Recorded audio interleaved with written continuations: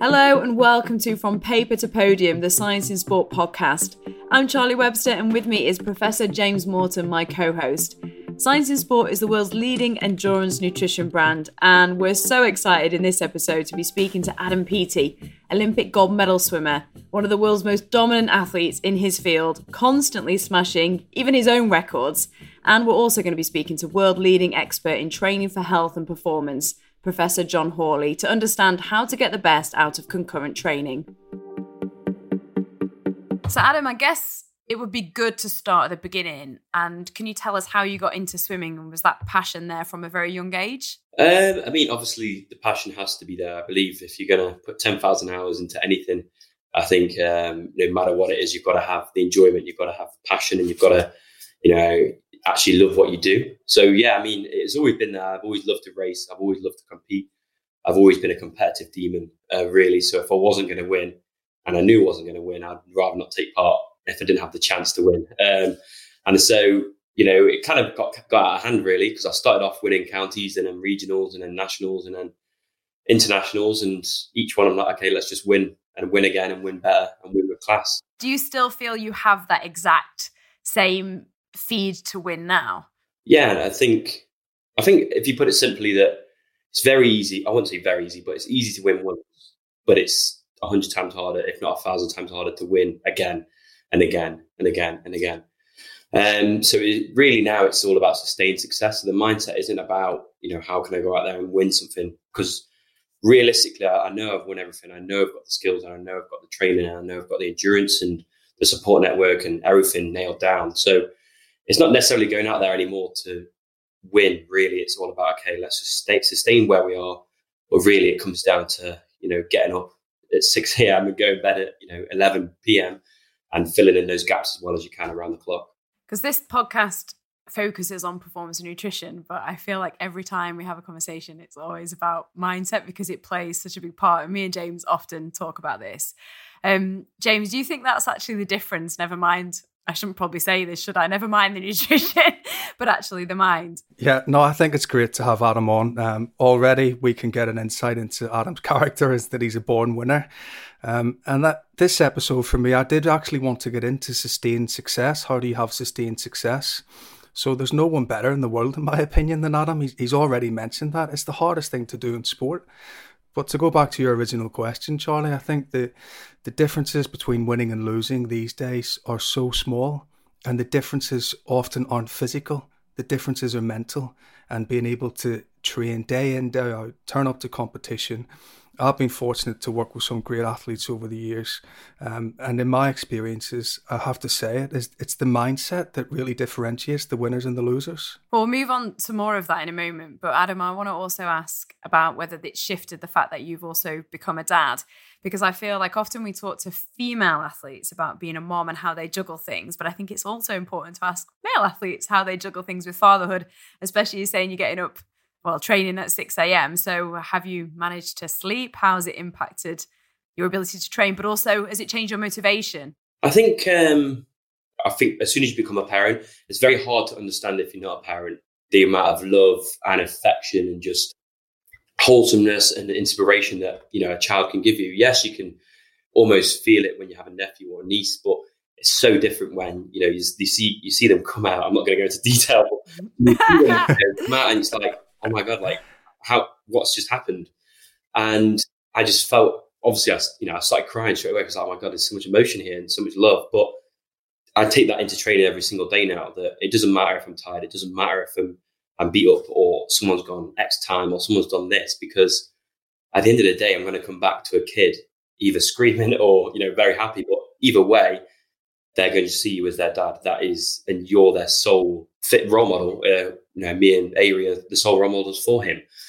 So I think going into performance now, it's definitely shifted from a selfish approach, which was, thinking about me, thinking about my performance. How far can I take it? It's more about I'm doing it for them now, and almost really resetting what I started out to do, which was be the most dominant swimmer that the world's ever seen. But it's like I just want to have that time now to, be a great dad, but also be a great role model. And come along with that, it's still, don't take it away that I don't want to be the most dominant swimmer.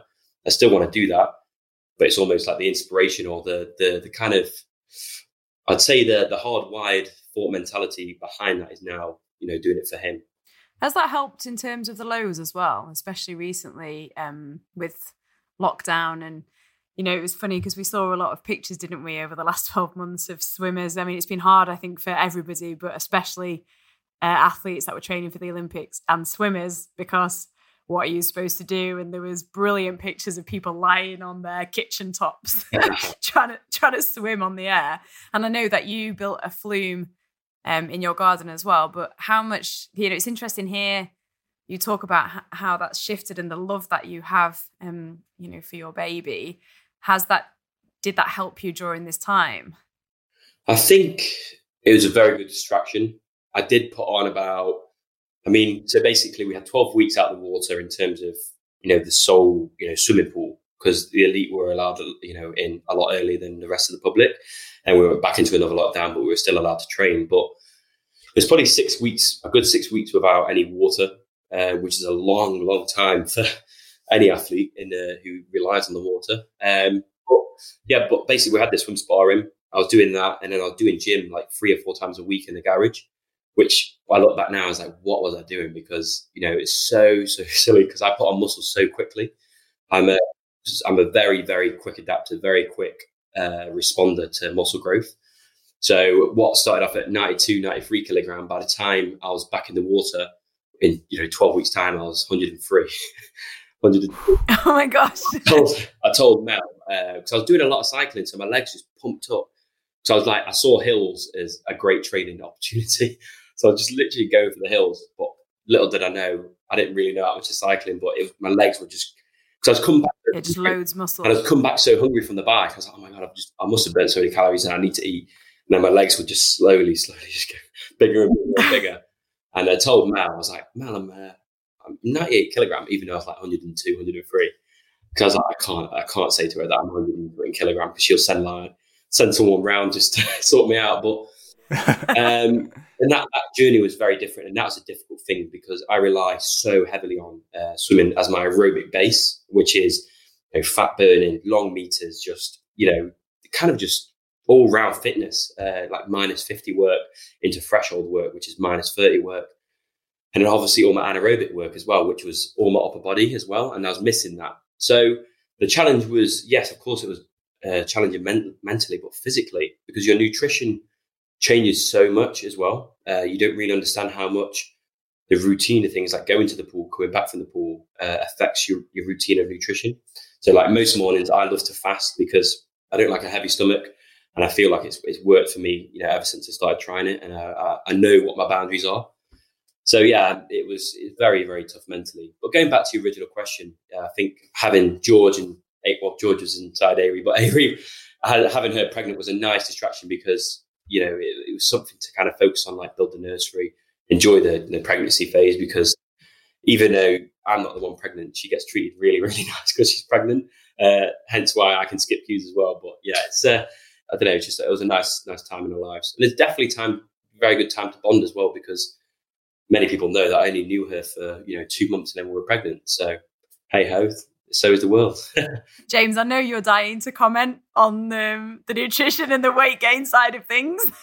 No, I think it's super interesting listening to Adam there, because during the first lockdown that we had in the UK, I know a lot of athletes actually lost muscle mass because they didn't have access to the gym facilities. They changed their nutrition or their routine, like Adam had just mentioned. And so changing the routine, changing the training stimulus played havoc with a lot of body composition. But it seems that Adam went the other way and he actually put on a load of muscle quite quickly. Yeah. So that must have been a pretty strange experience, Adam. Yes, and it's scary because it was scary how quick it happened. It wasn't like one day I was 93, then 94, then 95, then 96. It was literally, you got on the scales one day, I was like 93, and I got onto another one, it was like 97, then went up to 100 and something. But it's always been a gift and a curse, because the ability to adapt very quickly is great, because you can hit a set, then the next week you can be a second faster, the next week you can be a second faster, and just adapt very quickly. But it's also a negative thing because your body, if you don't control it and you eat too much, if you're in a calorie surplus or you haven't got your macros right, then you will just be fueling muscle gain because there was no aerobic conditioning to keep it down. For me, the aerobic conditioning keeps the muscle mass and keeps the muscle growth down. Hence why now I do gym before the swim, because if I was doing gym after the swim, my muscles would put on more muscle. So I have to almost tame it. And then we have to use ice baths to keep the inflammation down, the swollenness of the water. So there's literally like 100 different variables to keep myself from putting too much muscle on, which is, again, it is annoying because swimming is, if you swim 55,000 meters a week at very, very hard pace, you shouldn't be a big guy. It's just abnormal. So yeah, there's a lot of stuff going on in the background that I still is learning. It's really interesting, Adam, because me and James were talking about this concurrent training, right? And I wanted to ask you whether you strength trained after or before and whether that made a difference in your weight. So James, can you explain more to our listeners about that training and what's the best to do? Because it's almost like the other way around for a lot of people to what Adam was saying, because they might want to be able to grow muscle or be able to load muscle strength, but it's like, Adam, you're doing it the other way around to try and keep it off. Yeah, no, look, this is a super interesting conversation for me, Charlie, because we're getting into the real practical application of science here. Concurrent training is when you're trying to train aerobically simultaneously to training for muscle growth and muscle strength. Now, effectively, you're telling the muscle to do two different things. If you want to really grow muscle, my recommendation would be to do your endurance training first to recover and leave some time in between, and then perform your strength training in the afternoon. Because then you go into that session well fueled, and then you can recover in the evening time, sit around doing nothing and letting the muscle grow.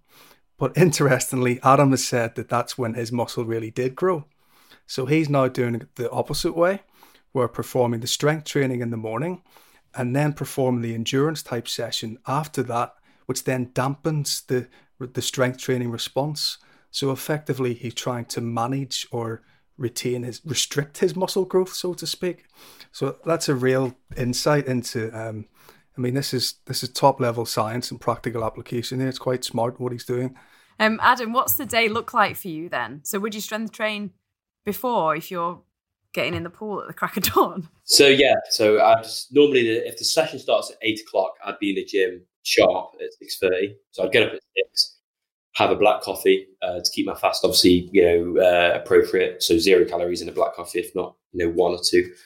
And then I'd go to the gym, hit up my session for about an hour and 15 minutes. So that's a hardcore session, lifting, up to potentially some days up to 175k squats for 2 or 3 reps, 5 sets. And then in the gym, on the bench, you go in, a similar kind of weight, like up to 135, 140 for 3 reps, 5 sets again. So you pretty much, and then around that, we've got all the scapular stuff, and we call it shoulder health and we call it hip health. So all the exercises which will maintain us. It's not necessarily going to improve, but it will allow us to reduce the injury rate. And it's been proven if you obviously strengthen your rotatory cuffs and you strengthen all the muscles around there and the subscap, that you're going to have less chance of injury. So we do all that as well. And then we do a little bit of core, and around that we'll do 45-degree rows, machine rows, just kind of sometimes just beach weights, I call them, just a little bit of each. But there is, every single exercise, there is a performance reason why we're doing that. And I've said, one way we work is just work honest and work smart. So if I don't believe that this is going to help me, I'm like, Rob, who's my gym coach, I'd be like, Rob, let's just try something different. I don't believe this is going to help. And if you don't believe in something, it becomes 10 times harder to convince yourself and do that exercise well. But that happens very rarely now. We've known each other a long time, and we do perform. But so yeah, we would start in the gym and then go straight into a swim, which could be a hard one. It could be a very hard swim. It could be an easy swim. But that's where the fuel in between sessions, if you need to fuel. If you've basically, what I've discovered now as an athlete, that if I fuel really, really well the night before, and we're talking, we're not talking just rubbish, basically takeaways. We're talking, just rice, chicken, vegetables, and then just kind of fill in those gaps with a lot of calorie surplus that I feel just amazing in the morning, and then that can carry me through 2 really hard sessions, whether that's strength straight into an anaerobic set. And then I'd have the middle of the day to recover. So, I'd have my protein bar or, protein shake, and then get home, have my lunch, then get ready to fuel again for another 5,000 meters in the afternoon. And then depending what time of year we're in, I don't know if you've heard like of a NEAT approach, where I don't know what it stands for, but basically your natural energy of walking. So if I need to lose weight off my legs, bearing in mind I've done an hour and a half in the gym in the morning at 6:30, so extremely hard weights. I've done a 5K anaerobic set, and then I've done a 5K aerobic set to recover. So you've done 10K swimming. I'll probably go for, try and get up to 7,500 steps, 10,000 steps a day, just to keep the muscle down. So that, and the fat down, because that NEAT approach that they call it, I'm not sure what it stands for, but I just get told to do NEAT and then I just do it. You just know what it is. Yeah, walking, basically. And there is a lot of science behind, minimum 10,000 steps a day is so good for you mentally and physically. We all talk about, how to get performance and how to get to this amazing place of physically fine-tuning your body, but we never really talk about these little things where we can help ourselves. So just walking for 10,000 steps, which is about an hour and a half a day, but you can be on a phone call, you can have no headphones in, you can just listen to nature, you can do so many other things which may help you almost decompress and digest your day even better than just sitting home and flicking on the TV, which is so easy to do after a hard day. So yeah, you have to obviously go out of your way, but it really depends on what type of period you are in the training cycle. I love that you mentioned that, because I think we have this perception that to be able to do exercise, we have to go and train, but actually you can go for a walk. James, NEAT, I hope you know what it is because I'm asking you. Yeah, of course. So NEAT is non-exercise activity thermogenesis, and that's basically the energy that we expend while we're not sleeping, while we're not eating, and we're not deliberately training.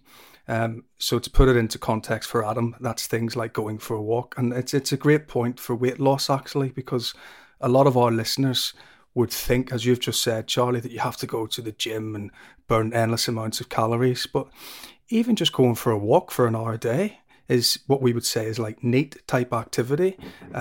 Parking your car at the opposite end of the car park, walking up the stairs, walking up the 10 flights of stairs per day. These all add up to your overall daily energy expenditure, and they can all add up to weight loss goals. So again, that's another great example of Adam understanding science and putting it into practice to make a difference. I always do that running upstairs thing, more probably mentally, just because I like to challenge myself. It's probably really sad. Anyway, what about in terms of nutrition then? Because you have mentioned calories and you've talked a lot about muscle load and your weight. So how do you balance it? Because I think we quite often hear that, especially young athletes, they don't intake enough calories. And I remember I was working on London 2012 and everybody was talking about Michael Phelps's breakfast and his 10,000 calories per day. What does it relate to you in terms of your typical daily calorie intake, and how do you get that balance then? I think, again, it comes down to periodization. So, in winter, it'll be very different to what I have in summer.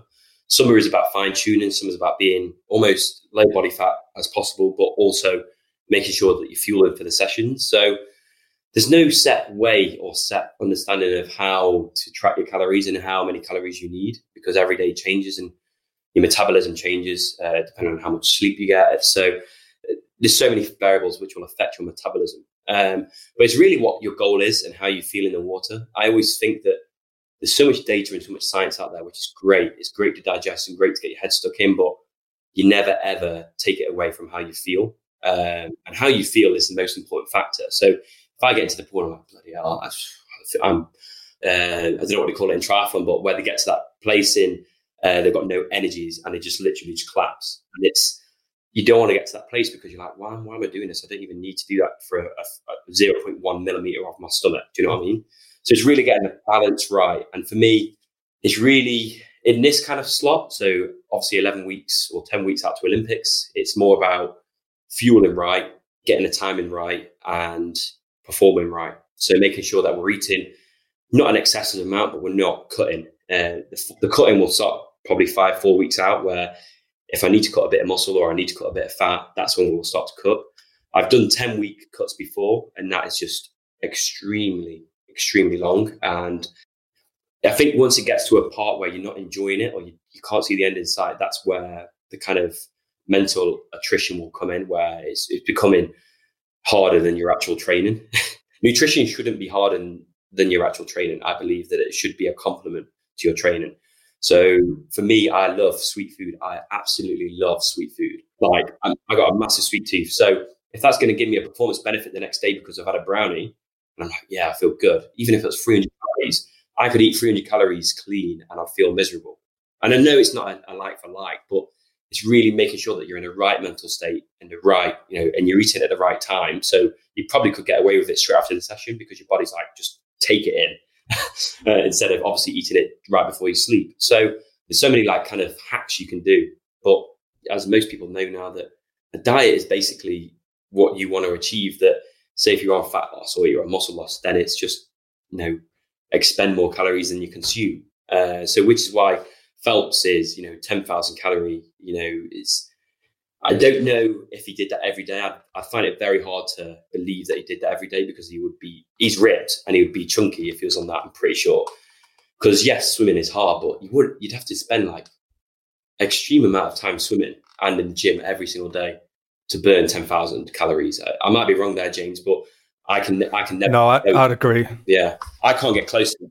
Maybe it's just the media made it up. I think, nutrition, a lot of it, it's a media circus. So I think you can, do what works for you.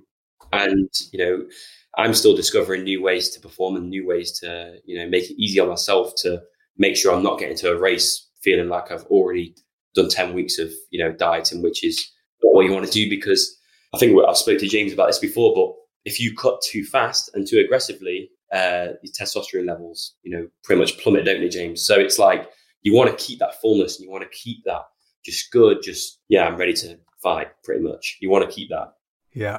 No, I think Michael Phelps might have been trying a secret tactic, Charlie, to get all of his competitors overweight. Because Adam's right.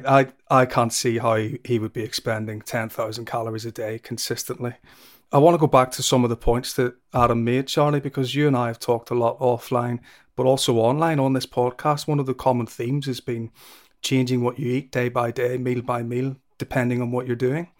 And that's what Adam just mentioned very, very clearly, that is his approach to nutrition. And it's come up every podcast that we've had, hasn't it? It's come up with every athlete. And that is sport nutrition. It's effectively changing what you do day by day, depending on what the day looks like. So there's so many great examples. And even something as simple as what Adam said, fueling the night before can make a big difference. And if that fuel the night before comes from 300 calories from a brownie, so be it, because it's fueling performance. Yeah. Adam, you got a massive smile on your face. I needed that, I just needed to hear that. Yes, that's fine. That's what I'm going to do tonight. Yeah. What about, I read that you tried a vegan diet for a bit. What about that? Why did you decide to try that and how did it affect you?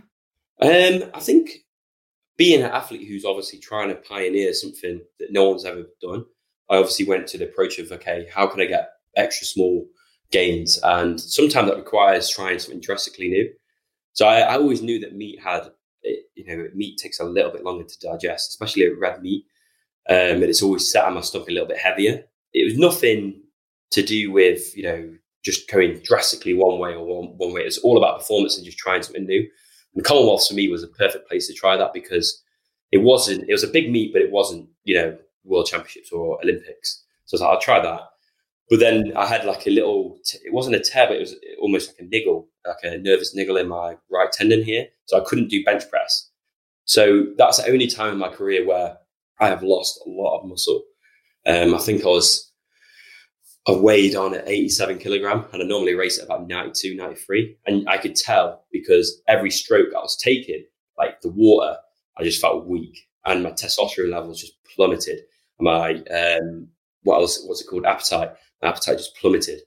So the vegan approach was probably too extreme because I didn't understand what I was doing. And I think that's where diets are really hard. If you don't understand what you're eating and what you're doing, it's like, you just try and follow something on YouTube or you follow something in a diet book or whatever.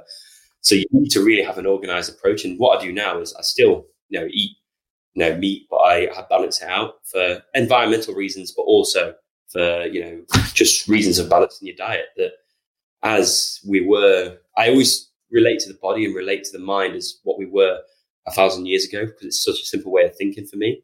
So I say in nutrition that we wouldn't really have access to that much meat every single day. You'd rely on grains, you'd rely on rice, you'd rely on other mixtures of food. So it's really about getting that balance right and trying to tap into that core human body for performance. We had that conversation, haven't we, a little bit, James, before about the value of meat in terms of protein? Yeah, I mean, it's not the first time, Charlie, that I've heard this from athletes who've experimented with vegan diets and it hasn't gone as they've planned because they've lost muscle or they've been under fueling. And that's not to criticize vegan diets at all, because I'm sure there's athletes out there who are very successful on vegan diets, but I do think it is harder to get all of your requirements if you're not being coached through it with a nutritionist alongside you. But look, let's go back to why Adam tried it in the first place, because he was trying something new. And to stay at the top and to sustain success, sometimes you have to change. You have to try things. If you stay still all the time, you ain't going to go forward. So it's another example of someone who's willing to try new things to continually get better. And that's probably one of the biggest lessons that I think our listeners should take away from this episode, even above nutrition, to be honest. And that you can eat a brownie. Why not? Why not?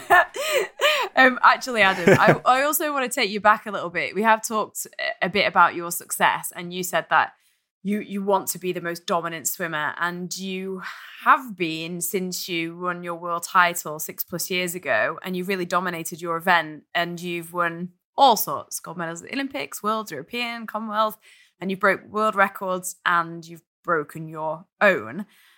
I would like to know what it's like to have that feeling. What is it like when we see that picture of you in the pool, or that shot of you on live TV where you've got your arms up in the air and you're kind of looking at the screen and you're still in the water and you know that you've broken a world record, and then maybe you know that you've broken your own? I think it's kind of hard, obviously, to enjoy the moment because I'm always thinking about the next. Maybe one time in my career, I can actually look back and go, I'm obviously I'm very proud right now, but like I can look back and go, that's enough. Everyone says to me, it must feel amazing to break all the world records and have all the support and do everything you do, but I don't see it that way. If you want to sustain success, it comes back to that famous quote: you train like you're in second, you race like you're in first, because you don't let the ego slip in. Because if you let the ego slip in, the complacency will find a way in as well. So if I basically walked into the pool and go, you know what, I'm the best in the world today, I'm not going to try that much today. Because I can try 90% and still get away with it. But that's just not me. For me, I start every single day like I'm in second. I'll push myself because I know the self that got me to this place in the first place had an extreme amount of drive, an extreme amount of hunger, an extreme amount of just go mode. So to even replicate that or get close to that, I've still got to have that drive in me. And to do that, I just pretend that I'm losing sometimes and have a little bit of doubt. But the closer and closer you get to, say, an Olympics, or you get closer to a competition, that you get stronger, you get more confident, the doubts get less. And then really all the work is done. As soon as you turn up to a competition, there's not really much you can do. Obviously, you can do nutrition. You can play around with, how much fiber intake you're doing and, weight loss, last minute lightness, etc., etc. But all the hard work is done for years and years beforehand. So really, it's not one way of explaining how I sustained success, but it was just the kind of the obsessiveness with improving and the raw competitiveness that, no one else really, I know no one else works as hard. Yeah. Can I ask a question, Adam? Is how much of your motivation is competing against other competitors versus competing against yourself? I make stories up in my head, really. I'm kind of sad, actually. I'm kind of sad that I make up stories in my head that people are doing these things or saying these things or acting these things to take the throne off me, just to push myself. I feel like in sport, there's a lot of psychological warfare in terms of your mental approach. As you said at the start of this podcast, that sport is literally all mental. I've seen some of the best trainers in the world. I'm like, bloody hell, he's looking good. Or in the gym and he's lifting well and he's powerful. Gets to the major meet, goes a second slower than he's been going all season because he's lost it right at the end. So it's how you stay on top, and every single person has a different approach to that, whether that's ignoring everything externally and staying in your own lane. That works for you, that works for you. But for me, I like to take in a little bit of snips of motivation, and almost I like to invoke chaos in myself, that I can almost rip someone's head off. I've always said this, that by the time I get to the call room, it's war, because that's what it is. You've got to tap into that natural instinct of a human of fight or flight. If you choose fight every single time and look fear in the eye and go, not today, this is my day, then of course you're going to be the best athlete you can be, because it's little things like that within small doses that are going to really give you that performance when you need it. Whereas if you try and tap into every single day, it's exhausting. So as you get older and as you learn more as an athlete, that it's all these, honestly, it's the mental game, and learning these things as you go along each competition is going to make the difference between being a winner and being someone who lost by 0.01. Adam, there's so many things that you've spoken about. It's been absolutely brilliant. And a lot of it is advice too that I think we can all take. And I know, bless you, that you're speaking to us after training, and you've probably got training this afternoon by the sounds of it. So what advice would you give anyone at the moment to help them stay motivated, whether it's nutrition or just in general? I think have a goal in mind, but don't let that goal overwhelm you. So for example, if you're trying to win something, or it's a competition, or you're simply trying to lose weight, I think you start off with very small goals. So if let's say you're eyeing up a 10K run, you start with 1K, or you start with 500 meters. And then next week you go further, next week you go further, next week you go further. I think the worst thing anyone can do is put themselves straight into the deep end, because not only are you going to be horrendously sore and tired, so it makes it even harder the next day, that it's very easy to kind of calculate the response to training if you do it in small doses. And you enjoy it more because you see the progress, especially when it comes to weight loss. Some members of my family are like, oh, I'm going on a diet soon. And then they'll try and go too hard straight away. So they'll cut out everything they enjoy. And I'm like, that's just not sustainable. Because as soon as you end that diet, or when you think you've got to that point, you're just going to go, oh, thankfully I can breathe. I can have some junk food again. And then you're back to square one, because you've let in that person who you were trying to get out. So really, it's all about the small goals. And let's say your calorie intake is 4,000 calories a day. And James will probably agree with this, that you don't go straight down to 1,500, because you probably go, hold on a minute, what's going on here? But it's just not sustainable. So you try and go down to 3,800, then next week, or 3,600, then 3,400. Or if you don't want to drop the calories and you enjoy the food, then just make sure you're expending more. You can still enjoy your food. You can still enjoy that brownie or that donut. And that's why I think NEAT is such an approachable, but also just a nice way of approaching weight loss, because you can get the mental well-being out of it. I love going for a walk and just breathing and just saying hello to people I've never said hello to before. I'm one of those people who walks around town saying hello to people, because I think it can brighten someone's mood up, if you say hello to someone. So I think that having that approach to it, just make sure it's sustainable. Don't go too hard too early. It's a marathon, not a sprint. I can relate to that breathing. Just being, I think, is really important for mental well-being. And final question, what about young swimmers? My best friend's daughter, she's actually just turned 16. She's a competitive swimmer, Nicole. What advice would you give to younger competitive swimmers? I think it's literally the same approach. You see obviously all these swimmers at the top of the game, or the athletes at the top of the game. You'll see at the Olympics that you want to be like them. And that's, a huge, huge inspiration. It was for me when I was a kid. But start small. Do the important things well. Stretching, swimming, get the meters in. Don't take it too serious. Honestly, when you're young, you should be going down to the skate park, then going to training, then doing everything else. Like, it's not a professional career when you're young. It only starts to get professional when it starts to pay you. So just enjoy it. I think if the enjoyment isn't there, and it's the same with your diet, that it's 1,000 times harder, and you're creating it so much harder for yourself than it should be. So do something you actually enjoy. And if you wake up one day and go, oh, I'm just not enjoying this, see through it, keep doing it. And if you wake up next month and go, I'm not enjoying this, then you can start to make the call, okay, do I need to change the sport? Do I need to do something different? Because I see it all the time from kids, that sometimes the parents want it more than the kids. And it's horrible, because you see the kid and you're like, I go to him, I'll say they're on my clinics, or say, I'm just doing a thingy with them. And I was like, do you actually enjoy what you're doing? They're like, no, like, I just don't like swimming. So I'm like, okay, when we should have that conversation with your parents to say, I don't want to do this anymore, or I want to try a different sport. Because unfortunately for kids, it's hard to say no really to your parents, because that's why they're so successful in that, because my parents have said, you don't have to do anything you don't enjoy. And they didn't really push me to an extreme amount of everything. I just said, Mum, I need to be here. I need to do that. I need this. I need 20 quid for that, or whatever it is. So it's really having that respect for your child, which hopefully most parents do. I'm not saying I'm the most amazing parent ever, but when George grows up, I'm like, if you want to do that, do that. Just make sure you're giving 110% effort and you're giving 110% love and passion towards that. And then you can do anything you want. I'm not bothered. James, what did you think of Adam? I thought he was brilliant to speak to. I really enjoyed interviewing him. Yeah, I thought that was probably my favourite episode, Charlie, out of all of the athletes that we spoke to. I mean, every athlete that we've spoken to has been at the absolute top of the game, much like Adam, but I really enjoyed that episode. I think there's two qualities that I personally really admire in people. First of all is having ambition, and his ambition is the most dominant swimmer of all time. What an ambition to have. And then secondly, I really admire people with balance and perspective.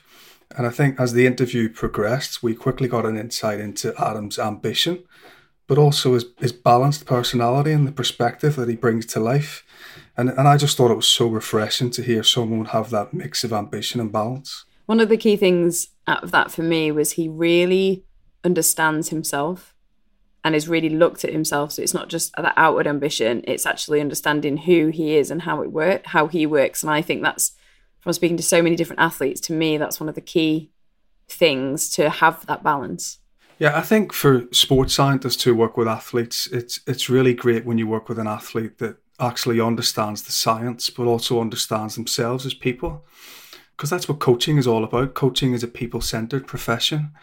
So the sports science team and the coaches that work with Adam, they must really enjoy going to work every day, because what a great athlete, and more importantly, what a great person to work with every day.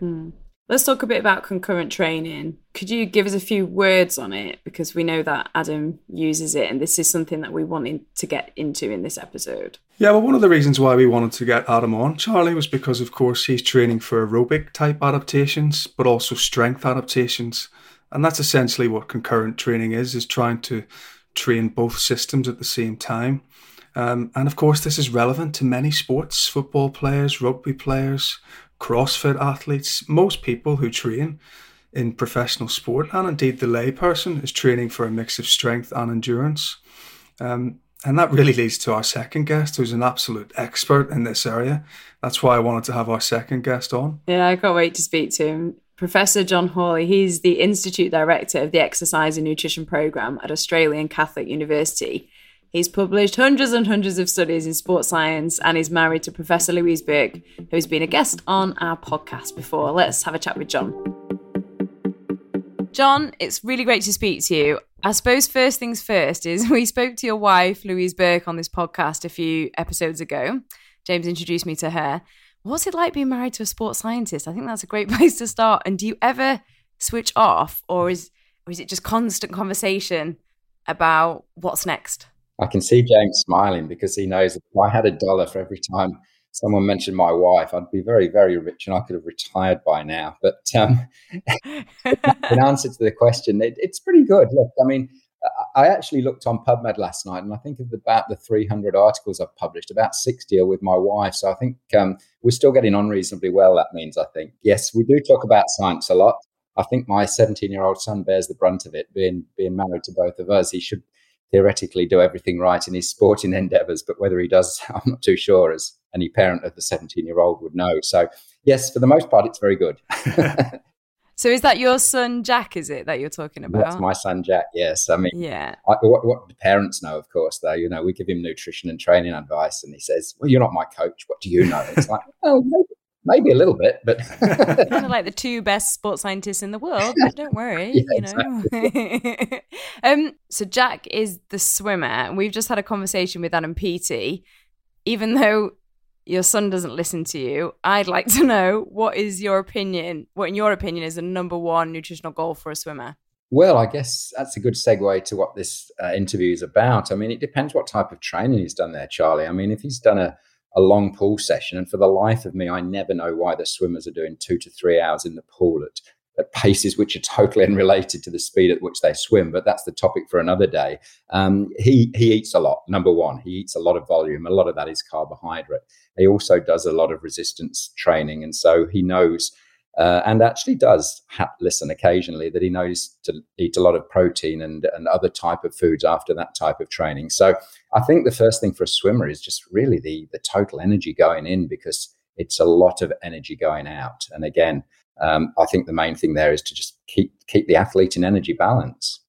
I suppose I have to ask you, because you said it, what do you think is wrong with them swimming 2 to 3 hours in a pool? I don't necessarily think it's wrong. I think it's a case of this is what their coach did, so this is what they're doing. I don't think sometimes they apply sports science to specifically their event. I mean, if you think of swimming, there's no real true sprint event. The first event is, in the Olympics is 50 meters freestyle, which is over in about 20 and 21 seconds. Now, if you think of athletic terms, Usain Bolt can already run 100 meters and 200 meters in that. There's also 60 meters in indoor events. So there's almost 3 athletic events in track and field, which are true sprint events. Yet in swimming, the first one's, 20 odd seconds, which has a much larger aerobic contribution than, most of the listeners will probably think it does. So there's no real true sprint event. And I think if people train specifically for their event, they'll probably do a lot better. I mean, having said that, of course, you've had Adam on the program and other great athletes. Obviously, they're doing a lot of things right, but a lot of them have just fantastic genetics and can get away with pretty much anything that they do. So I would like to see some swimmers at least, or some coaches, come back to basics, talk to the scientists, look at the specificity of the event, how long the event is, and train accordingly. I don't think necessarily you need to swim 50 or 60K a week for an event which lasts 20 or 30 seconds, in my opinion. So could you, John, talk us through what are the main physiological changes that happen to our bodies with endurance training versus strength training? So, for example, because I think it's really good to break this down.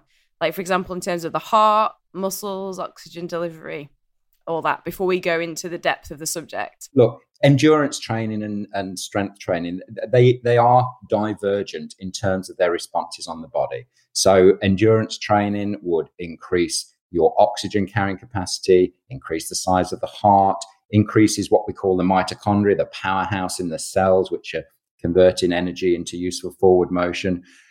And does very, very little, as we'll get onto, to increasing the size of the muscle. On the other hand, resistance-based training, which we typically think of as, going to the gym and lifting weights, but it could be other forms of training, of resistive type training, increases the size of the muscle. And again, does very, very little to some of the adaptations that we talked about with regard to endurance training. So you do get divergent responses. I guess the point is here that unless you're, on the one hand, a Usain Bolt, a sprinter, or on the other hand, a marathon runner, almost every single sport doesn't require just one or the other. And I guess that's the main thrust of this talk and this podcast, in that there isn't an athlete who I know who doesn't do some form of, concurrent training. And then we can define what we mean by that. But an athlete like Usain Bolt wouldn't just sprint, and a marathon runner wouldn't just run a long, slow distance. So although it's black and white in terms of some of the molecular pathways which we can discuss, it's not black and white as far as the athlete. It's actually very, very grey, which makes training a both an art and a science, rather than just a prescription out of a textbook, I think. Yeah, so I suppose you could have all the data in the world on a sheet, but there's so many other things at play that necessarily impact that result. Yeah, you mentioned Adam, for example, and I've seen him swim. I think he's got the 20 fastest times in the world of all time, which is just it's ridiculously monopolizing the event. But it's obvious from his physique alone that he does put on muscle mass very quickly. So James would know this just as well as I do. He's probably got a large predominance of fast twitch muscle fibers. Now, that's what you're born with, and athletes by definition, elite athletes anyway, are different to most of the population. And one of the characteristics, if you could get a muscle biopsy from Adam, from his arms, not necessarily from his legs, is that he would have a large majority of fast twitch fibers. And that's why he hypertrophies, or, as you said, gets very large muscles very, very quickly. Some people do, others don't. Yeah, I was just going to pick up, Charlie, on the point of the divergent exercise stimulus, because, of course, we know that endurance and strength training are two very different things. However, I'm not sure that the general population truly understand that. And I'm also not sure the medical professionals truly understand that. I often hear doctors telling people you need to get more exercise, but what type of exercise, what dose, how often a week, what intensity? Whereas we're very good at prescribing different types of pills. Take this pill 3 or 4 times a day for 6 weeks and everything will be fine. But we often lump this term exercise as everything. And exercise is much more complicated than just go and do some exercise. So perhaps maybe we could get the listeners to really start thinking about the next time I train, what am I actually trying to achieve in my training session? Because how many times do you see people in the gym not really knowing what they're trying to do and why? They're just doing some exercise for the sake of doing some exercise. Yeah, there's about 5 really, really good points in there. And the first one, I mean, you'll have medical doctors listening to this, but, I get very, very angry, as probably you do, when they start prescribing exercise because they don't know anything about exercise because they get 3 hours in their 6 years of medical training. And basically, as you say, if it was a medicine, they'd know the dose, they'd know how much you need, they'd know the side effects and everything else. They have very, very little knowledge for the majority of physicians like that. And you're right, it seems to be this generic, do some exercise and it will be good for you without any regard for any other factor coming in. So it's a complicated thing. And I think people think it's very, very, very simple. But, just by looking at the number of degrees and people who are in this field and people who are specialists and training and have several years postdoc qualifications and everything else, it's not quite as easy as some people make out. So I think James has raised a really good point there. Exercise is not one size fits all. No way. No way. What do you think then maybe people should look at if it is, or you should do more exercise? And also, why do you think they only learn, say, doctors, GPs, 3 hours? Is it because exercise isn't taken as seriously as something that can impact you in a good way? I think you've hit the nail on the head there, Charlie. I think it's not taken seriously by many, not all, but many of the medical profession. I really, really do believe that's the basis for, the lack of fundamental knowledge that medical students get. Yet if you look at the statistics and you look at the epidemiological data, exercise or lack of exercise and inactivity is a massive, major risk factor for almost every single chronic metabolic disease. So, if exercise, and this is another topic, but if exercise was a drug, people would be prescribing it all the while. And, exercise in a pill is one thing that I really do get annoyed of when people start talking like that, because you'll never have all the benefits of exercise in a single medication. But yes, you're right. People, I think, for the majority, don't take it seriously. So we have the statistics, we have the information. We now know that exercise or lack of exercise and inactivity is a major risk factor. But again, it's getting people to do it. And that's, again, probably digressing from the realms of what this interview was. But it's a really good point. And I think it's worth reinforcing time and time again. So let's go back to concurrent training. Can you describe to us what it is? I knew we'd get there eventually. Right. Look, concurrent training. There are 3 sort of levels of this. Concurrent training can when an athlete or an individual does different modes of training in the same training session. That would be the first, if you like, possibility of concurrent training. In other words, and this is what I do because I have limited time, I cycle on the bike for an hour in the lab perhaps, and then I'll go and do resistance training. So that's one form of concurrent training where I'm doing both an endurance training stimulus and a resistance-based stimulus. It could be when you do different modes on the same day, though, as in the case of, we keep using Adam as an example, but he's a pretty good example when you look at his muscle hypertrophy and his physique. He may do a pull session in the morning and he may do a resistance training session later in the day. So they're different modes in the same day, but it's still concurrent training. Or the last one I could think of anyway, when I sort of thought of this last night, is that you do different modes on different days. So, for example, you may do resistance training on a Monday, Wednesday, and Friday, and you do endurance-based training on the other days. So that is what concurrent training is. It means doing different stimuli, providing different stimuli to the muscle, either on the same day, in the same session, or different days. So you've got a bit of a menu there of what concurrent training in my book should actually be. So talking of Adam then, he does cardio after strength training to suppress muscle because he puts muscle on so easy. He was telling us about, even during lockdown, how much muscle he put on and how much it increased his weight. Is that what, I suppose, like, I actually questioned James about this. Is it normal to maybe do it the other way around? Look, there are not that many studies, as James will know, on the order of doing resistive training.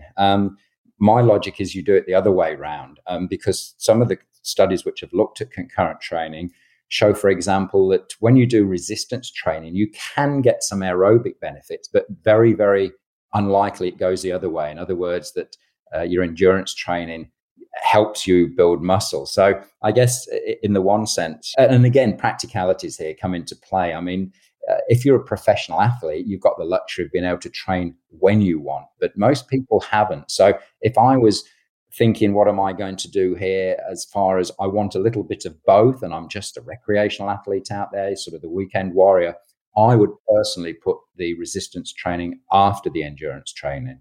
And there's a couple of studies from labs in Scandinavia which show that probably some of the signaling pathways in the muscle respond better to that, as far as getting some aerobic benefit, but also having a little bit of, if you like, a hypertrophy stimulus as well. Several years ago, we did a study with academy football players in England, which is very similar to what John described, but we split the team in two, and half of the players did their football training session between 10:30 and 11:30 in the morning. They then did a strength training session between 2 and 3 p.m. in the afternoon. The other half of the players did the same football session, so between 10:30 and 11:30, but they did their strength training session at 9 a.m. in the morning. So both groups did exactly the same amount of training. They even had the same calorie intake, but the timing of the calorie intake slightly differed. And what we found was that the group who did the strength training in the afternoon were the group who got the strongest. So I agree with John, and in my experience as a sports scientist working with athletes, I've normally advised that you do your cardio in the morning, you then recover, you have some correct nutrition, and then the muscle has recovered before you go into your strength training session. And then more importantly, once you've finished your strength training session, you've got the rest of the day and the evening time to sit around relaxing, not doing anything, and letting the muscle grow. Now, what was super interesting, I thought, John, with what Adam was doing, was because he's so susceptible to growing muscle, he was doing it the other way around deliberately.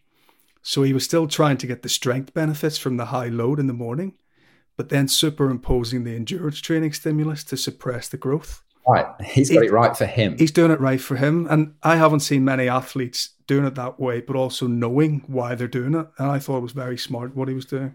Well, intuitively, it sounds from what you've said but he intuitively knows his body. And, the athlete normally does know their body very well. And of course, I was remiss not to mention that study, James, but I do know the work. And again, I think the majority of people, Adam accepted, would choose to do their endurance first. The other thing is, of course, and again, it's not the topic of today, but the circadian biology aspect comes in, and all the studies show that strength gains are greater when you exercise in the afternoon or late afternoon, evening, rather than first thing in the morning.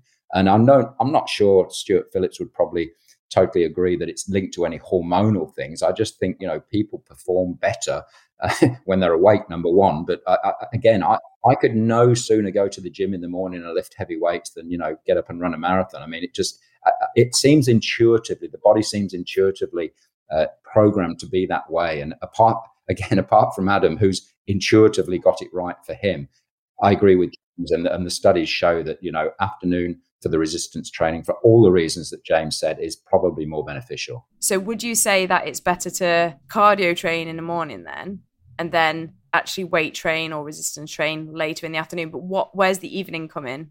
If you have that luxury, that you have the time, what James has just alluded to is far better for the athlete. And I'm talking the serious athlete here who can do 2 training sessions a day. And of course, that's not everyone. If, you're time poor like myself, I crunch them into the same session. But clearly, as we'll talk about in a minute, concurrent training, I'm not getting the best stimulus for my resistance training, perhaps if I'm doing it after, sitting on the bike for an hour. But I figure it's better than not doing it, because if I delay it to later in the day, I'm probably not going to get around to it. So again, for the general population, if you've got the luxury and you can do that, yes, if you can do a cardio session in the morning and go to the gym at night, that's fantastic. But, we're talking the average person here. And like you said, the holistic approach, when you say what time to exercise, I say, I don't care what time, just go and exercise. The timing for that person, for the health benefits, isn't really an issue. For the elite athlete, it definitely is. The other thing I was going to ask as well, CrossFit was one of the first things I wrote when we were preparing for this episode, because it kind of got me thinking, well, what is CrossFit then? Is CrossFit concurrent training? Is it actually counterproductive, or is it effective to do?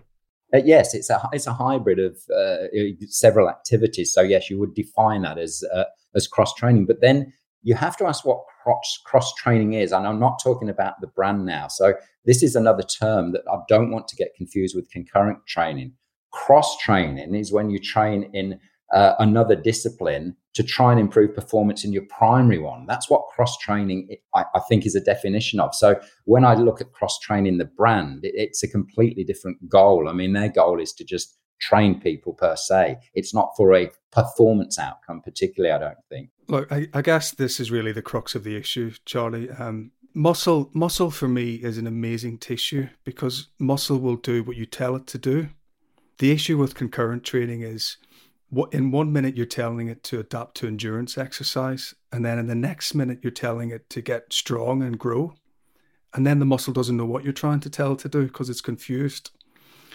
And the challenge that we have, because we need to do both forms of exercise to live long and healthy, and most elite athletes need to do both forms of exercise.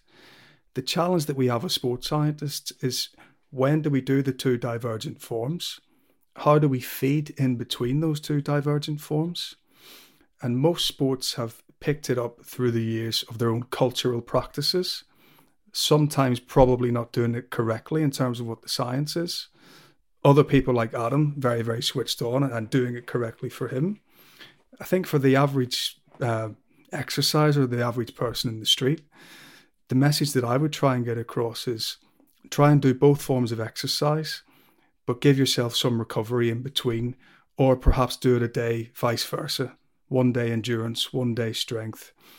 But really get it into your mind that both forms of exercise are important, because I'm not sure that enough people truly appreciate strength training, especially as they get old. James has absolutely hit the nail on the head.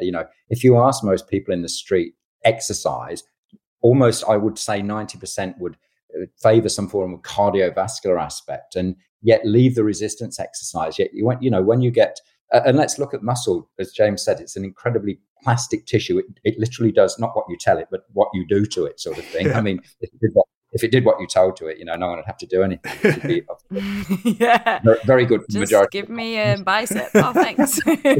Yeah, but when you think that your peak muscle mass is probably from the age of around 35 to 37, and after that it's a decline if you don't do anything. My message to people when they come in is, you got to try and hold on to that muscle mass as best as possible, because as you get older, many people fall, many people are frail. Just functional activities of daily living as people age deteriorate as your muscle mass deteriorates. So again, I'd totally agree with James. I think that the majority of people are, I won't say obsessed, because they don't exercise for cardiovascular anyway, but most of them will think, jogging, cycling, swimming, walking, I need to do more of this. Where in actual fact, if you look at a lot of people, you think, well, you've got very low muscle mass here. You've probably got poor nutrition. Let's attack the other side as well. So yeah, agree with that wholeheartedly. No, I think that's a great point that you've made there, John. And the best example that I can use that maybe would relate to some of our listeners is, let's say you're like us, Charlie, in your late 30s, and you look at your grandparents who can't get off the couch. And that's purely because their lower limb muscle mass isn't as strong as what it should be. Now, every time I see an elderly person struggling to get off the seat, it makes me want to go back into the gym straight away, because I don't want to be like that should I live to 70, 80 or 90. And so in that moment, I'm not thinking about being a Premiership footballer. I'm thinking about living a high quality functional life. And I think everyone listening to this could probably relate to that sentiment at some point tomorrow. or when you're listening to this podcast, there'll be some point in the day when you will see an elderly person struggling to move. And if that doesn't motivate you to exercise, nothing will. I'm off. It's making me want to go do something. Well, what a personal anecdote. My dad ran marathons. He was a soccer player, and then we emigrated to New Zealand. He was actually on Leicester City's books as a youth. And when he got to New Zealand, it was the running craze and everyone ran. So all of a sudden he started running marathons, and he ran till he was very old. Unfortunately, James again has hit the nail on the head.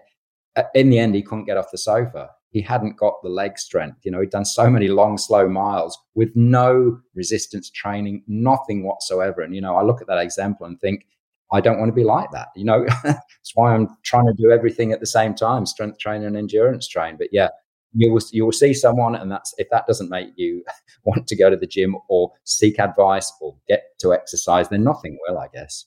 I think that's a nice way to get into, because I wanted to ask you about the work you do around the risk of type 2 diabetes. Can you talk a bit about your work in that area? Because I think that fits very well with what we're talking about. Yes, sure. Look, we've hit a few topics today, but one of the ones that, is overlaying this is the nutrition one. And, James mentioned nutrition is important in the concurrent training and this, that, and the other. Well, for the diabetic, 80% of people with type 2 diabetes tend to be overweight or obese. So immediately you've got a problem there for movement. You've got a problem with energy intake, energy output type things. And one of the trendy things now, it's just really a form of intermittent fasting, I guess, is this thing called time-restricted eating. So what we've started looking at is the duration over which type 2 diabetics and people with obesity eat. And the astounding thing is, if you're listening in on this podcast, think what time you have your first meal of the day, your first energy intake, and think what time you have your last energy intake. And that means those snacks at night, that chocolate, that wine, that ice cream at 9 or 10 o'clock. Now, if your eating window, as we call it, is 12 to 14 hours, then, you probably need to do something about it. Over 14 hours, which is what the majority of people report when they're overweight or obese, is a recipe for disaster. Again, excuse the pun. So all we're trying to do is we're telling people, don't worry about carbohydrate, fat, or protein. Don't worry about energy intake. We're not tinkering with any of these things, because at the moment, all the nutritional recommendations don't work. All I'm telling you to do is eat the same amount of food, but push your breakfast a little bit later, pull your evening meal in a little bit later, and reduce that eating window, therefore prolonging the time that you're in the fasted state. And we've had some amazing results with this, as have other labs. So this time-restricted feeding. And then, of course, the question becomes, if we can also put some exercise in there and burn a few more calories, then you're in business. And again, it gets back out. We've got some fantastic people in the lab who, if you like, do one-on-one personal training. And often it's that stimulus of seeing someone else or training with someone else or in a group, which really lets them enjoy exercise and has a great experience. And that's, again, not that hard to set up. So we're getting back to why don't people exercise, but certainly in our overweight and diabetic population, time-restricted feeding and a little bit of movement goes a long way. Is time-restricted feeding something we should all do? I just think of myself, like I do eat quite late, tends to be because of work. No, I don't think it's something we need to do. I think as an athlete, it's probably counterintuitive. If you've got an athlete, like James said, is doing 2 or 3 sessions a day, nutrition is just as important as the training, and getting back the energy and the right sort of energy, whether it's carbohydrate or protein, it is of paramount importance. I think if health is your goal rather than athletic performance, you could probably look at your feeding fasting window and probably do a little bit to try and tinker around that. But I don't think if you're exercising, on a regular basis for more than an hour a day, I certainly don't think you're doing it for health. I think you're doing it for something other than that. I think you're doing it for motivational things. So it's not a blanket recommendation. Having said that, unless you are an elite athlete and nutrition is absolutely vital and a basis of your training and performance, then it's not necessarily a bad thing. It's not necessarily a good thing to go to bed on a bowl of ice cream and a Mars bar and elevate your glucose for the night. It's not. So yeah, maybe you should, bring that evening meal or that chocolate bar, Charlie, that you're having at 10 o'clock at night. Maybe you don't need it. I will do. I mean, the good thing is I'm not a chocolate person, Oh, so okay. it's just more the meal than the chocolate. Or the alcohol. On that, just on fueling, I want to make sure, because I'd love your thoughts on this as well. How should we fuel both of the types of sessions that we've talked about? And I know it's not as simple as general as that, but are there any simple do's and don'ts or golden rules that we should think about? Well, in any nutrition, the timing of the nutrition is very, very important. So, if you've done a solid endurance training session where you've burnt a lot of calories, the longer you delay giving carbohydrate back to the muscle, the less receptive the muscle is to take up that. So think of it like a sponge. It's very, very able to take in those nutrients and absorb them into the liver and to the muscle. If you do this almost immediately post-exercise, but certainly in the first hour or so, if you delay feeding for a long period, particularly if you've got another training session, then you haven't replenished the muscle. The same is true with protein, though, for resistance training. And the studies have been done now to show that quite clearly there is an additive. It's a small effect, but it's certainly an effect that's there of adding protein after resistance training bouts to increase muscle hypertrophy. So if you like, resistance training goes with protein. Aerobic training sessions tend to go with more carbohydrate and energy needs because they burn more energy.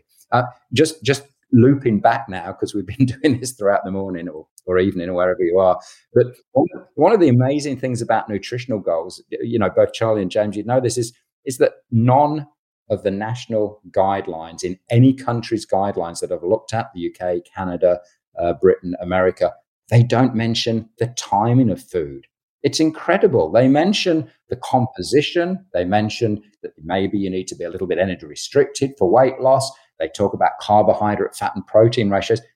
They don't mention the timing. That's, I think, the next barrier, that we need to get the timing of food. And we're talking in relation to athletes here, where it is absolutely number one priority. But I think for the general population, the fact that timing isn't mentioned is a major omission. And I'm pretty sure it will be addressed, when the next census or whatever the national guidelines that we write actually take place. Yeah, I couldn't agree more, John. I think the timing has so much of an impact in terms of how that food is actually handled and stored and metabolized, especially in relation to exercise. I want to go back to boxers, Charlie, because John knows as well that I love boxing. But I think boxers have got it perfect in terms of their timing and how they train. Because what they do is they wake up in the morning, have a run first, so a fasted run. Then they have their breakfast. So their breakfast is then getting stored efficiently back in the muscle. Then they'll go and do another session. So around lunchtime, before they have their lunch, they'll do another training session. Then they'll have their lunch after. So the lunch is then getting stored back in the muscle. Then they'll go and do an evening session, like a track type run. Then they'll have an evening meal. But again, it's getting stored back in the muscle. Now, to go back to that time-restricted feeding, one of the things that I've often done with boxers is they only have their calories between 10 o'clock and 5 p.m, so 10 a.m. and 5 p.m. So they're effectively time-restricted eating. They're also doing 3 training sessions, and so then the muscle is in a constant state of using fuel, replacing fuel, using, replacing.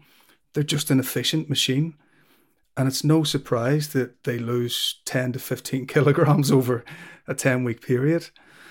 Now, what does that mean for the general population? Well, my theory would be that the average person should walk to work and have their breakfast when they get to work. They should go for a walk before they have their lunch around town if they're working in the city centre, have their lunch when they get back. They should call off to the gym on their way home from work and then have their evening meal when they get back after the gym. It's replicating that boxer's lifestyle, that using fuel, replacing fuel. I'm pretty sure that they will get fit and they will lose weight and become, if they are edging towards type 2 diabetes, they'll slowly come down using that model. No doubt about it. John, what do you think? Yeah, you should be the Minister of Health and perhaps put those recommendations. If you followed that, we wouldn't have the problem of obesity and type 2 diabetes.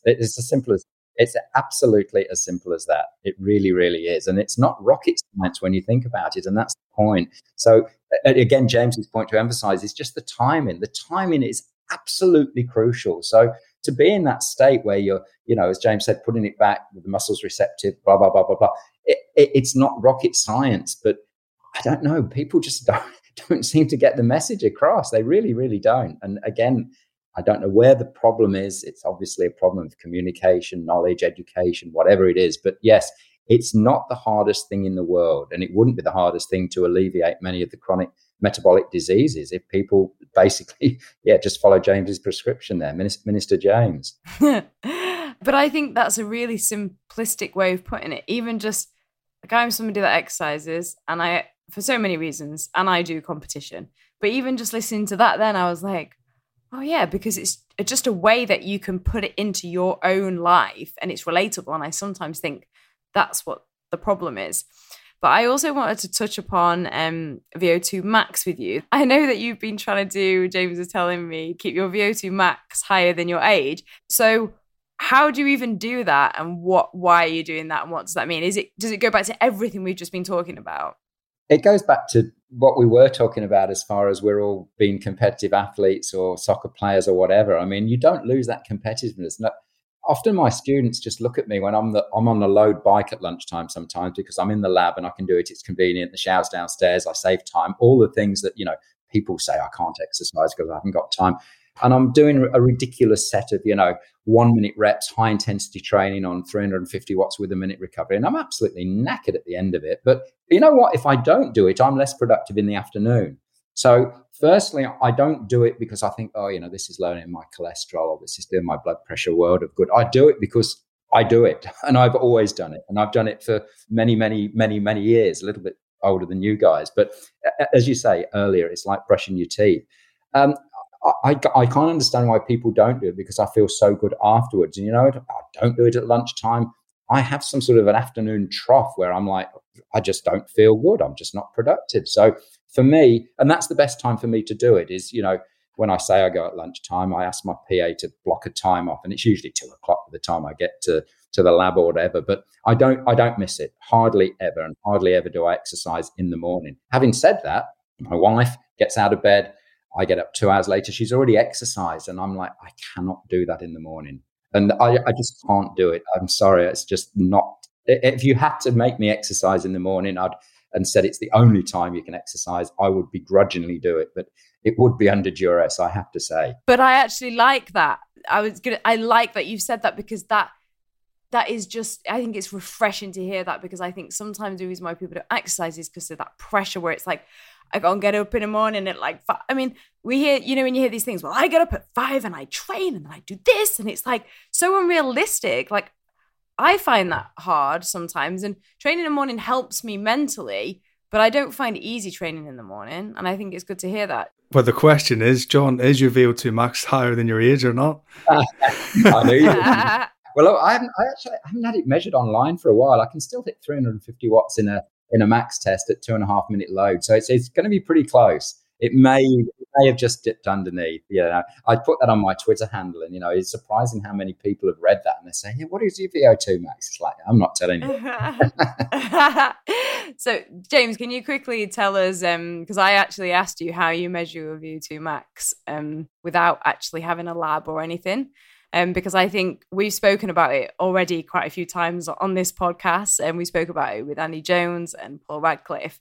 And I always think, well, it's easy saying that, but a lot of people can't measure their VO2 max because they don't have access to it. Yeah, no, it's a great question. I think it's also worth reminding people, Charlie, why a high VO2 max, or let's say a decent VO2 max, is important. Of course, it's not just important for sport and elite athletes, it's important for our health. In fact, it's probably, John, you're better than me to comment on this, it's probably the biggest predictor of all-cause mortality, I think, having a high aerobic capacity. Correct, yeah. There's lots of studies done on that, and it's the single biggest predictor of not only just longevity, but quality of life and susceptibility to many of the lifestyle diseases. So, yeah, you're right. Yeah, Charlie, so I'm sure a lot of our listeners will have seen adverts on the television and internet where athletes have got these face masks over their face and they're measuring how much oxygen they consume. Thankfully, you don't have to do that to get an indirect marker. A good colleague of ours, Clyde Williams, he published a paper back in the late 1980s using the bleep test. And I'm sure lots of our listeners did the bleep test in school. And in this particular study, Clyde actually published a table where you can estimate your VO2 max depending on what stage you get to in the bleep test. So I think if I remember correctly, something like stage 15 that would be in your 60s, which is like an elite athlete type score. Stage 10, I think, is high 40s or early 50s. That's probably like a healthy 20-year-old type person. Because VO2 max declines with age, obviously, hence why John's trying to keep his higher than his age. So for sure, if people have access to the bleep test, you can download it on your iPhone these days. Go out and do it, and let's see what everyone's scores is. All right, we'll report back. There are other ways as well, Charlie. I mean, you can do a simple test that they do in most schools, a 6-minute run or a 12-minute run to see how far you go. And then if you've got access to a bike which is accurate and actually does tell you the watts, we've published papers which tell you if you can achieve a certain workload, then that's roughly your VO2 max. But again, it doesn't matter if you haven't got the fancy equipment. I mean, at the end of the day, if you're exercising hard enough, you'll be increasing your VO2 max and you'll be somewhat protected against many of the things that we've talked about, metabolic diseases and the such like. So it is a number. It's important for athletes, James. It's important for us listening here, but for the average punter, it's probably not as important as just getting out there and doing something. John, before we let you go, what would your number one, if you have it, training or nutritional advice be for anybody out there, or have we almost covered it? Look, as far as the exercise, it's get out there and do something, but do it regularly. Pick something which you enjoy that you are going to carry on with. The other thing is, I think it is important to set a goal, whether you want to lose a few kilos, whether you want to walk a fun walk or a fun run. I think it's very important to have an end in mind. One of my favorite sayings with my students is, start with the end in mind when you're designing a study or designing an experiment. Well, the same's true, I think, for that. And I think as far as the nutrition, James has emphasized this and we've talked about it in the talk. I think the timing of nutrition, if people think about the timing more than, I shouldn't be eating this or I shouldn't be doing this. I don't like the shouldn't messages. I like the positive messages. So think about the timing. James' boxing analogy is probably the one that, people will remember the most of this podcast is that, exercise, eat, exercise, eat. It makes perfect sense. The muscle, as James said, is very malleable, very plastic. It knows best. It will take in the nutrients, providing the timing is right. So I think timing and enjoyment and just get out there and do something. And consistency. Yeah. And I think, to be honest, this is the first time I've really heard that message in timing as well. Well, that's good. So thank you. It's the first time you've interviewed me. That's why.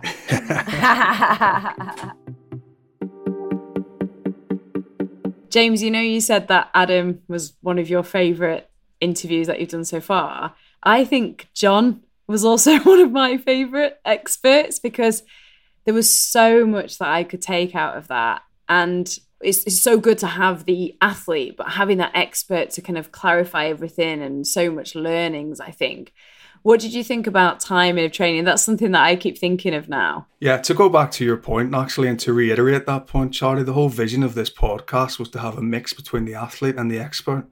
And as you've just listened to, John is a true world-class expert that can touch so many different areas. We touched on so many areas there: concurrent training, obesity, I could have talked to him all night. It was just like being in, I don't know, a pub or a restaurant with him. And I feel like we could have just gone on and on and on. Yeah, no, you're right. And one of the things that John mentioned that you got quite excited about, and perhaps we haven't covered a lot in this podcast, is the area of, let's call it, nutrient timing. And John's absolutely right. It's so critical to support your training goals.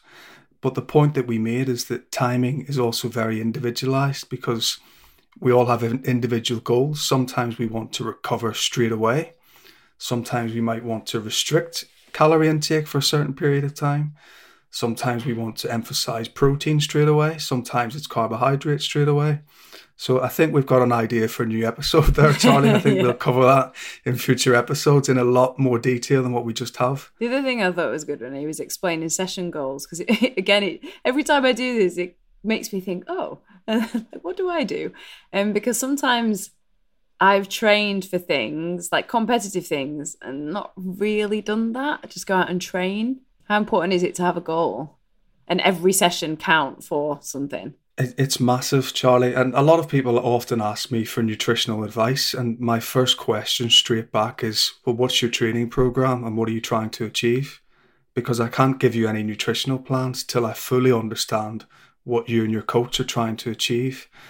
And again, hopefully that might be a lesson that we can all take away from today's episode, is that every single session that you do should have a clearly defined purpose. And once you understand that purpose, then we can use nutrition to then amplify that training response and try and really maximize what we're trying to achieve in the first place. I think it also helps mentally, which John said. I think in terms of your motivation and how you feel about it and how you feel about yourself in that session, because you know what it is you need out of it. So for example, if it's a recovery session, you're not beating yourself up about doing a certain thing because it's a recovery session and that's why you're doing that session. I think that's actually really helpful for mindset too. Definitely. And I think, if you think back to what Adam said, he also mentioned the concept of training smart. Every training session has a purpose and it has to be smart. And that's really come across in today's episode from both the athlete and the expert side of things. Yeah, definitely. Thank you, James, as always. And thank you for listening to this episode. We really hope you enjoyed it. Make sure to check out Science in Sport across socials. It's at Science in Sport. Very easy. See you next time.